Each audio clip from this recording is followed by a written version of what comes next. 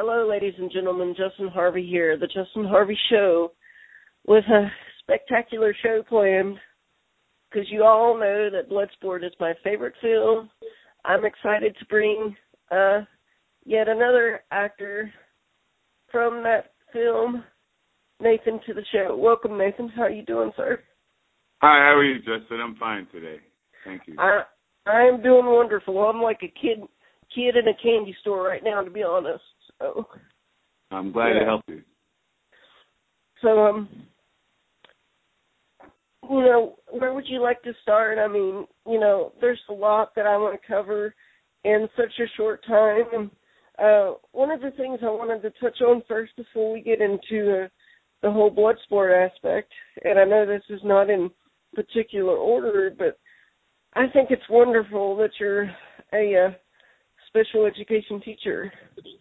Right, yeah, I teach special ed in New York City school system. I teach sixth grade. I used to teach high school. I deal with kids with various learning difficulties. Some of them it's hearing, some of them it's learning, sometimes it's graphomotor, meaning writing, and many other things. But I also deal with gen ed kids because, all kids have their things they're good at and things they're bad at. So sometimes the kids that I deal with somebody noticed that they had a problem. But some of the same kids have very good skills in areas that you would be surprised in. Like, so they might be good at math and horrible at writing. And, same thing about martial artists. Not all martial artists are good at forms, but they're good at fighting, and sometimes vice versa. So, Yeah, and believe it or not, a lot of the times martial arts teachers will say, try to keep from using your martial arts and not fight.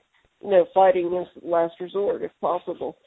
Right, exactly. And quite frankly, as you get better, and this is a debatable issue, probably one of the biggest debates in martial arts, is that as you get better, you shouldn't fight, period. You should be able to avoid it. You should understand your opponent's psychology, you understand the situation, how to avoid fights. Like, for instance, two of my colleagues worked in the psychiatric units here in New York City.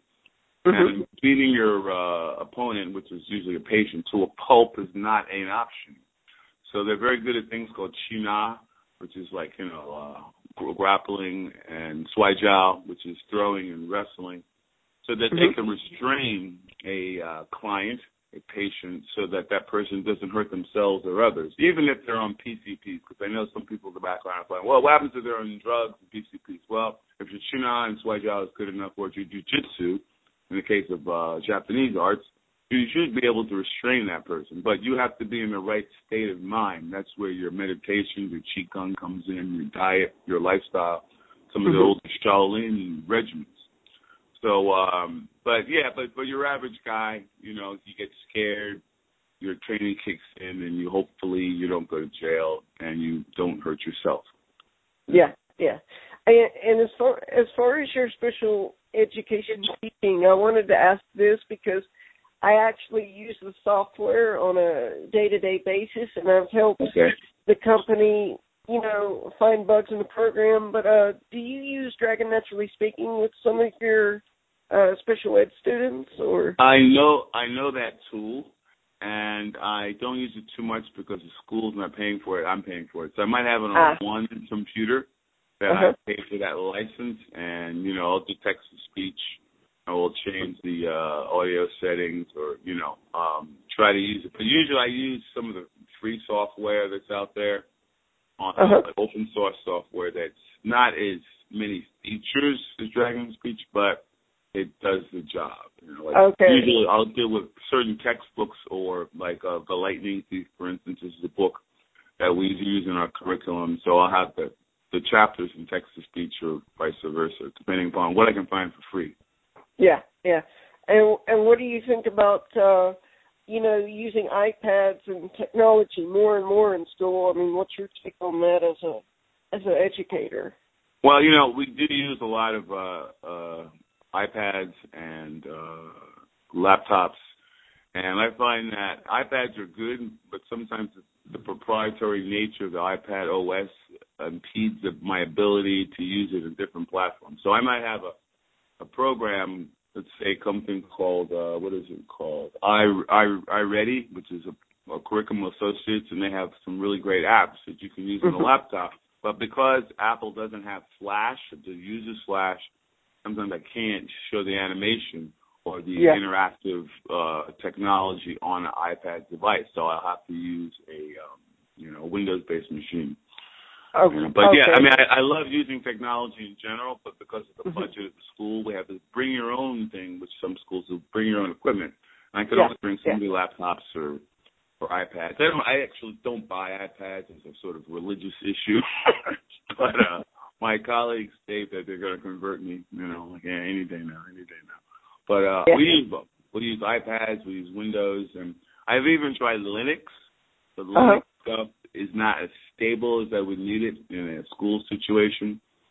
So, but Linux, some schools use Linux when they can. But usually, in general, I use a couple of laptops and either the Curriculum Associate software or iReady or Go Math or, but my favorite tool, though, is something called OpenEd.com, which is a collection of different websites which you go to, and you can get access to them through the one website. So you have your Common Core aligned materials, but it can be a game, it can be the DBQ document-based questions, it can be a video like Learn Zillion or other tools, but all in one place, like all in one shopping, but for free. They have a paid subscription, but in general, though, most of the stuff is free. And I have a kid who was willing to read a short story, but he's going to get tired after a while. So he can play a game for a little bit after he's done a certain amount of questions, and then you can go back to that. And the scores are saved within the app, similar to another app called Edmudo. Yeah, but they're all good. They're all good. But you know what? Sometimes the kids really need to take a pen and paper and write it down on a piece of paper, because that tactile thing is important. But like the good old-fashioned days, Right, exactly. You need both. What you need is options. It shouldn't be an either-or situation. Even with adults, adults want to go back to school. They want to learn. Let's say you want to learn martial arts. Maybe you can't be at the dojo all the time. So you got if you understand how to look at movement in terms of video, you got YouTube and a few different Chinese or Japanese-based type YouTubes. So people put videos on there. And for instance, for Mantis, I see a video on YouTube and it's done at not too fast, not too slow. I can pretty much pick it up because I know the moves already. Yeah. And then I can go to my colleagues and say, okay, let's look at this YouTube video. How do we reconstruct it, to do it ourselves, or to clarify what we already learned? So multiple modalities or styles of learning, audio, visual, practice. It's all good. It's all good. But you get purists to say, oh no. Yeah. It has to be my way. But the purists, in general, with most purists, they haven't really been exposed to the technology or the different modes of learning properly. For instance, in every single Kung Fu movie, there's a sacred manual, and that sacred manual only has some illustrations, right? And it has the Chinese characters. And there's no teacher there because the teacher's long gone. So you have to figure it out based on what you already understand of your style, Chinese martial arts, whatever, Shaolin or Wudong Shi or Modong Shi or whatever. As long as you learn from somebody, either from your father, your mother, your sifu, your sensei, whatever, you can analyze that book and the characters and the illustrations to understand what the author wanted you to learn. Yeah. The video is just another way to do that. So, Awesome. Well, I'm since you're short on time, I'm gonna go ahead and jump right into it, and sure. And on your other films, I might have you back on the show to discuss your other films, but no today problem. I really want to concentrate on Bloodsport because it's so close to my heart and stuff. How did you get involved with Bloodsport?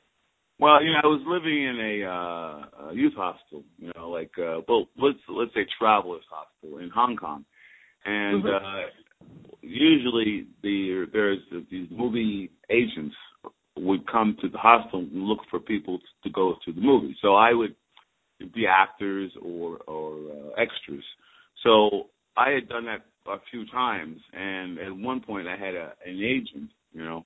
Actually, one of them was a famous Hung Gar guy. I forgot his name. He was in Kung Fu Fui, that guy. I forgot his name.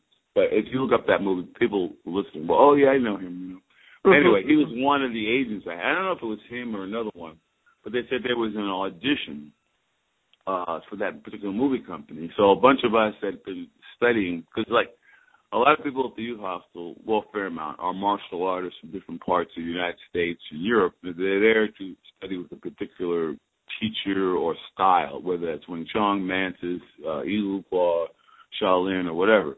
And in an area called Shim Shao Po, which is on Kowloon side of Hong Kong, a lot of us would stay in these youth hostels. So you would either have an agent or one of the movie casting people would come to the hostel. So we went to an audition, a bunch of us, and I got picked from, you know, the group. And it was really rare because that particular movie, they wanted us to sign a contract that said we wouldn't ask for money later, which was quite unusual because the Hong Kong movie companies never bothered with that sort of thing. So we knew it was an American movie. And then, you know, so we did the audition, and then, you know, we went through a process of, you know, going from there to casting and then to the location. Now, I do realize that you have like a smaller part where you fight on that island, you know. At the beginning. Yeah, I have a small part. Yeah, small part. Yeah, was you hoping for a bigger role than that, maybe to actually have a little bit more time in the film, maybe even, you know, be part of the fights that took place in the film? Or? Well, I mean, what they did is they had the script, right?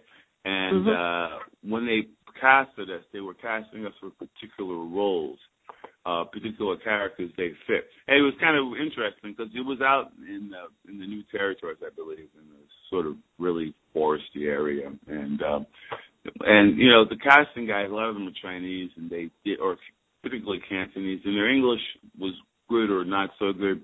So when they're giving you directions, they're telling you, I want you to do this, this, or that. And my particular role, they wanted me to do capoeira, which is a Brazilian martial art, and which I know of because I used to be a bouncer here in New York. And one of my friends, Lormil and Atapra, which were actually two famous dancers from Dance Brazil, the national company I used to work with as bouncers. I'm not going to say they taught me about capoeira, but they let me see it. They discussed it. I never practiced it. So when this guy's asking me to do these moves, I'm kind of like, I can try, right? Because I can't, you know, do a handstand or anything like that and kick somebody in the face, right? So I did a little bit of the Jenga, you know, best I knew. And the other guy, I think he knew a lot more than I did. So I did what I could, and then, you know, he knocks me out. And the rest of the time, I stuck around to see if they needed anybody else. And I think most of my experience with Bloodsport, it was most of the camaraderie of the guys and the people. A lot of us were from this gym called Eddie Meyer's Gym. It's actually, if you looked at that interview I did for the Spanish movie historian, I discussed that gym. And many of us, or a group of us, were from that gym. And we had roles. Like Eric Neff was in the movie. I don't think he was from that gym, but he's from that group. You know, Eddie, Jeffrey Falcon is also from that group. So we went there with specific instructions as to what we most likely were going to do, and actually also how to behave. We were told very specific instructions how to behave. I don't know if I want to get into that, but we were told, you know, to be professional. Let's put it that way. Yeah. To be professional and take our roles seriously and our interactions with the other actors. Wow. And we tried to do so. And it was a very interesting step because it's in the woods and they're setting up all this equipment and, you know, everyone has a role. But, like, usually most of the movies we did, you know, were in Hong Kong where there were, you know, bathrooms, for instance, and there were buildings and, you know, it was very structured. But my particular scene wasn't like that. I was in the woods. Now, some of the movie does take place, a lot of it does take place in structured buildings and particular locations. Yeah, but mine was a little bit more rural area. Yeah, and I've heard that some of it, David Worth told me that some of it was actually filmed in Thailand, some of it too. Like, exactly. Some of it was filmed in Thailand, right. So, I mean, think of it, that's the beautiful thing about movies. You don't really know where all of it is done. I mean, today it's not unusual, like Star Wars or whatever, to be filmed all over the world. And same with that movie. Some of my movies also were filmed in Macau, but also in, new territories in Hong Kong. But, yeah, the movie was, well put together considering how many places it was done. And I was only asked to do that one particular scene, and then I just stuck around. But I wasn't there many days. I was there a couple of days. Eric was there a lot more because he had more to do. Wow. Yeah. You should actually get in contact with him. He'll tell you all about that coconut that he had to split open and how that was done. But yeah. I won't let him. I'm not gonna I'll let him have the pleasure of telling you about that. Yeah. See, I've been trying to find him so that that I could interview him too, because and I do apologize for this because I was looking for you too, but I actually had you too. I actually had you confused. Yeah, it's mixed up. That's fine. That's cool. Yeah. He's on my Facebook. If you look on my Facebook, he's there. So is John Lelatsky. He's probably a lot more well-known than I am in terms of Hong Kong. Actually, we call him the grandfather of Hong Kong movie. I guess we call him, Guilos, which is a white devil. I'm a Hap Guai, black devil. That's a Chinese term for, or you should be called Hapian, like black American or white American. But anyway, the point is, on my Facebook, there's quite a few people there from the movie or from the Hong Kong era. There's one gentleman, a Latino gentleman, I think he is. He's also in the movie. I think you probably know him already. I forgot his name. Is it Paco? I forgot. I don't want to mess up. Paco. Yeah, I know him. He's just hard to nail down. I've actually spoken to him once on the phone because Frank had called me up a few years ago, and he says, I got Paco here, and he wants to speak to you. And I'm like, that'd be cool. Good. Yeah, he's done rather well in the martial art world, in terms of Thai boxing, and he's become a world figure in that particular style. He's very successful. Yeah. And I'm also good friends with Michelle Kesey, who was in the film. He's a really sweet guy. He's awesome. He's awesome. Good. Yeah, it's funny. A lot of these guys I haven't really talked to. Talked to more than I have, which is interesting. But, the thing is, like, that movie for me was one of a few movies I've done. Like, there's a profile for me in, what is it, IMB, something or other. Internet Movie Database, yeah. Right, and it's only got about, 5 movies. I did about 12, actually. And but, when you're doing these movies, it's just a payday for me. It's like, go over here, jump over that. You're going to get hit, blah, blah, blah. And then it's done, you just sort of go back to your regular job. I was working in a couple of bars down in what is it called, Central, which is a part of Hong Kong Island.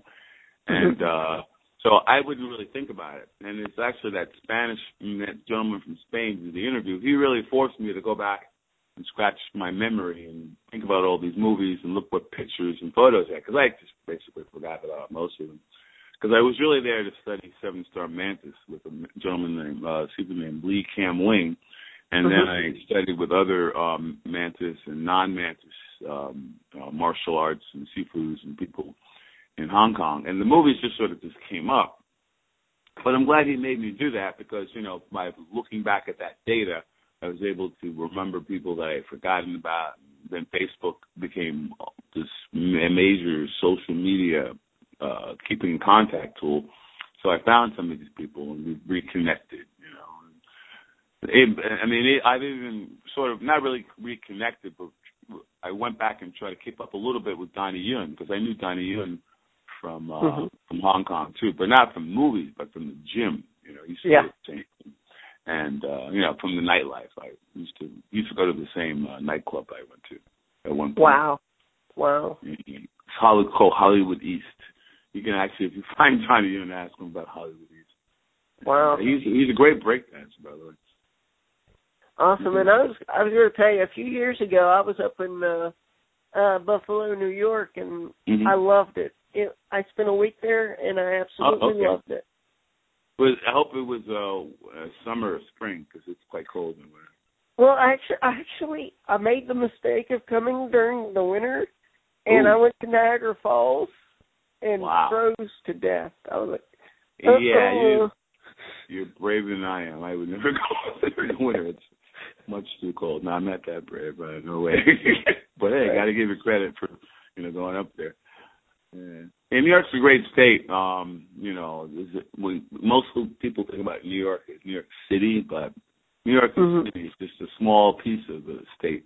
And upstate, there's a great terrain and places for vacations and camping and farms, Native American reservations, and just all sorts of activities that you can do other than New York City. Of course, the New York City Travel Bureau is probably upset with me right now, but hold on. Yeah. But since you have to go here, sir, I'm gonna go ahead and wrap up the show and. Right, I've got a few minutes. I mean, I've got until let's see what time it is. Yeah.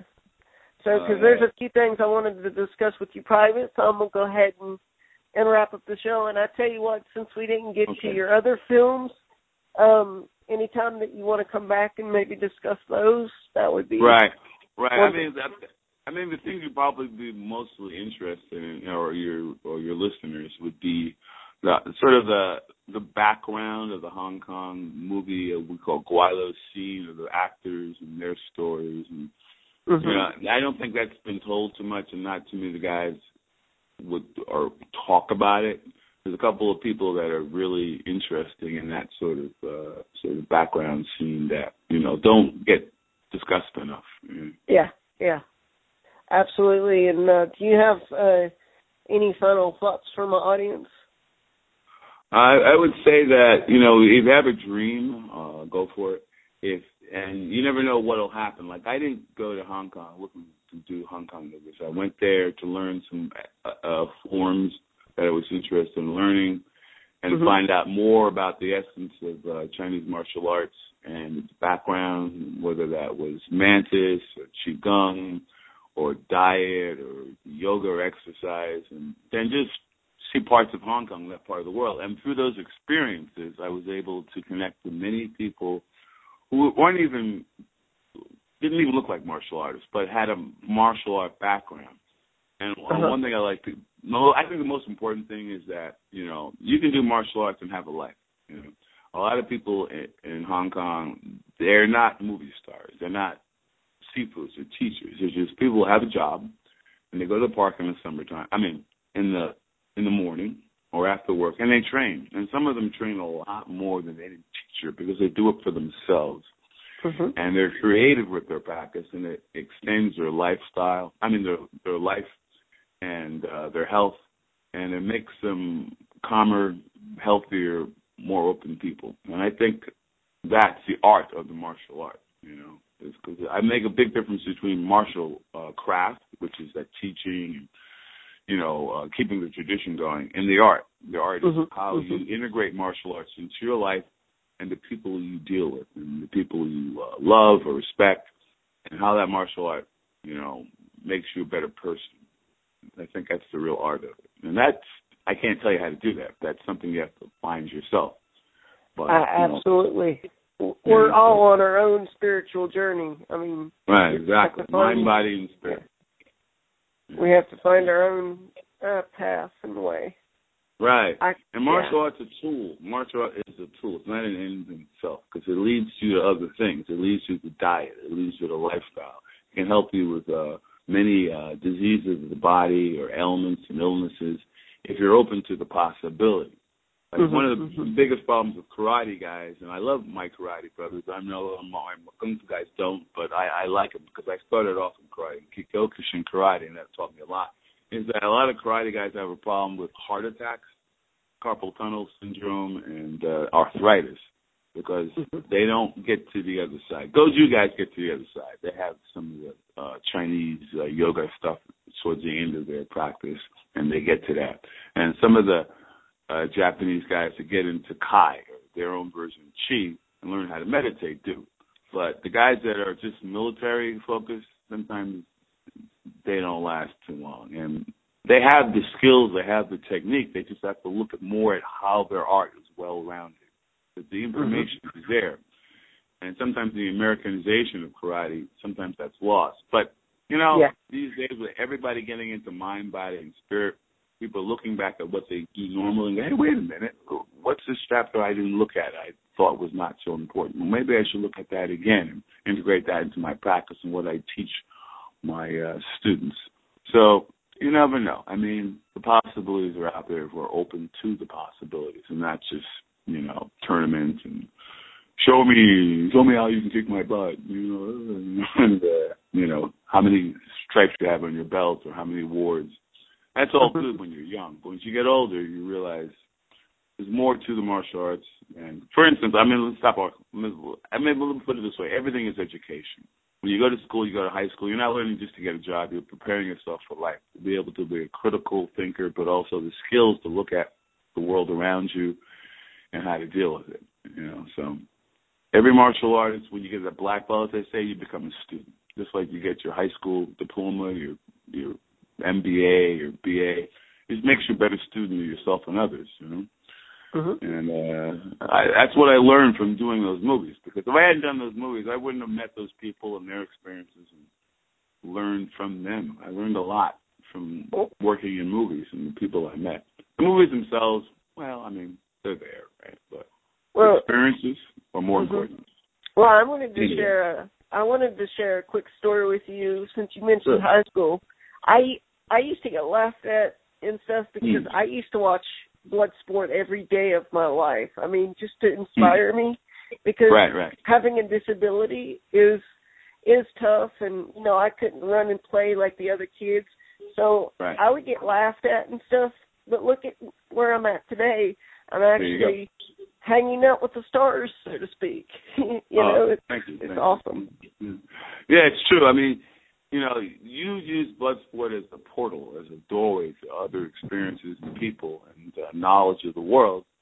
But if you look at the movie just as a movie, well, it's fun. Somebody wins, somebody loses. But if you look deeper into the movie, obviously you've found more things. And if you look even more deeply than you have in terms of context of the way the subject matter of the movie and the culture that, promoted that sort of practice, you'll learn more about the world in the news today and politics and how people deal with conflict and, the whole competitive thing and how do we resolve problems. Yeah, it's a metaphor, I guess I say, right? So. Absolutely. It's amazing. And me starting the show years ago, I actually had, a mission in mind to give back to the martial arts, to let people like you tell their stories before this gets lost. Thank you. Yeah.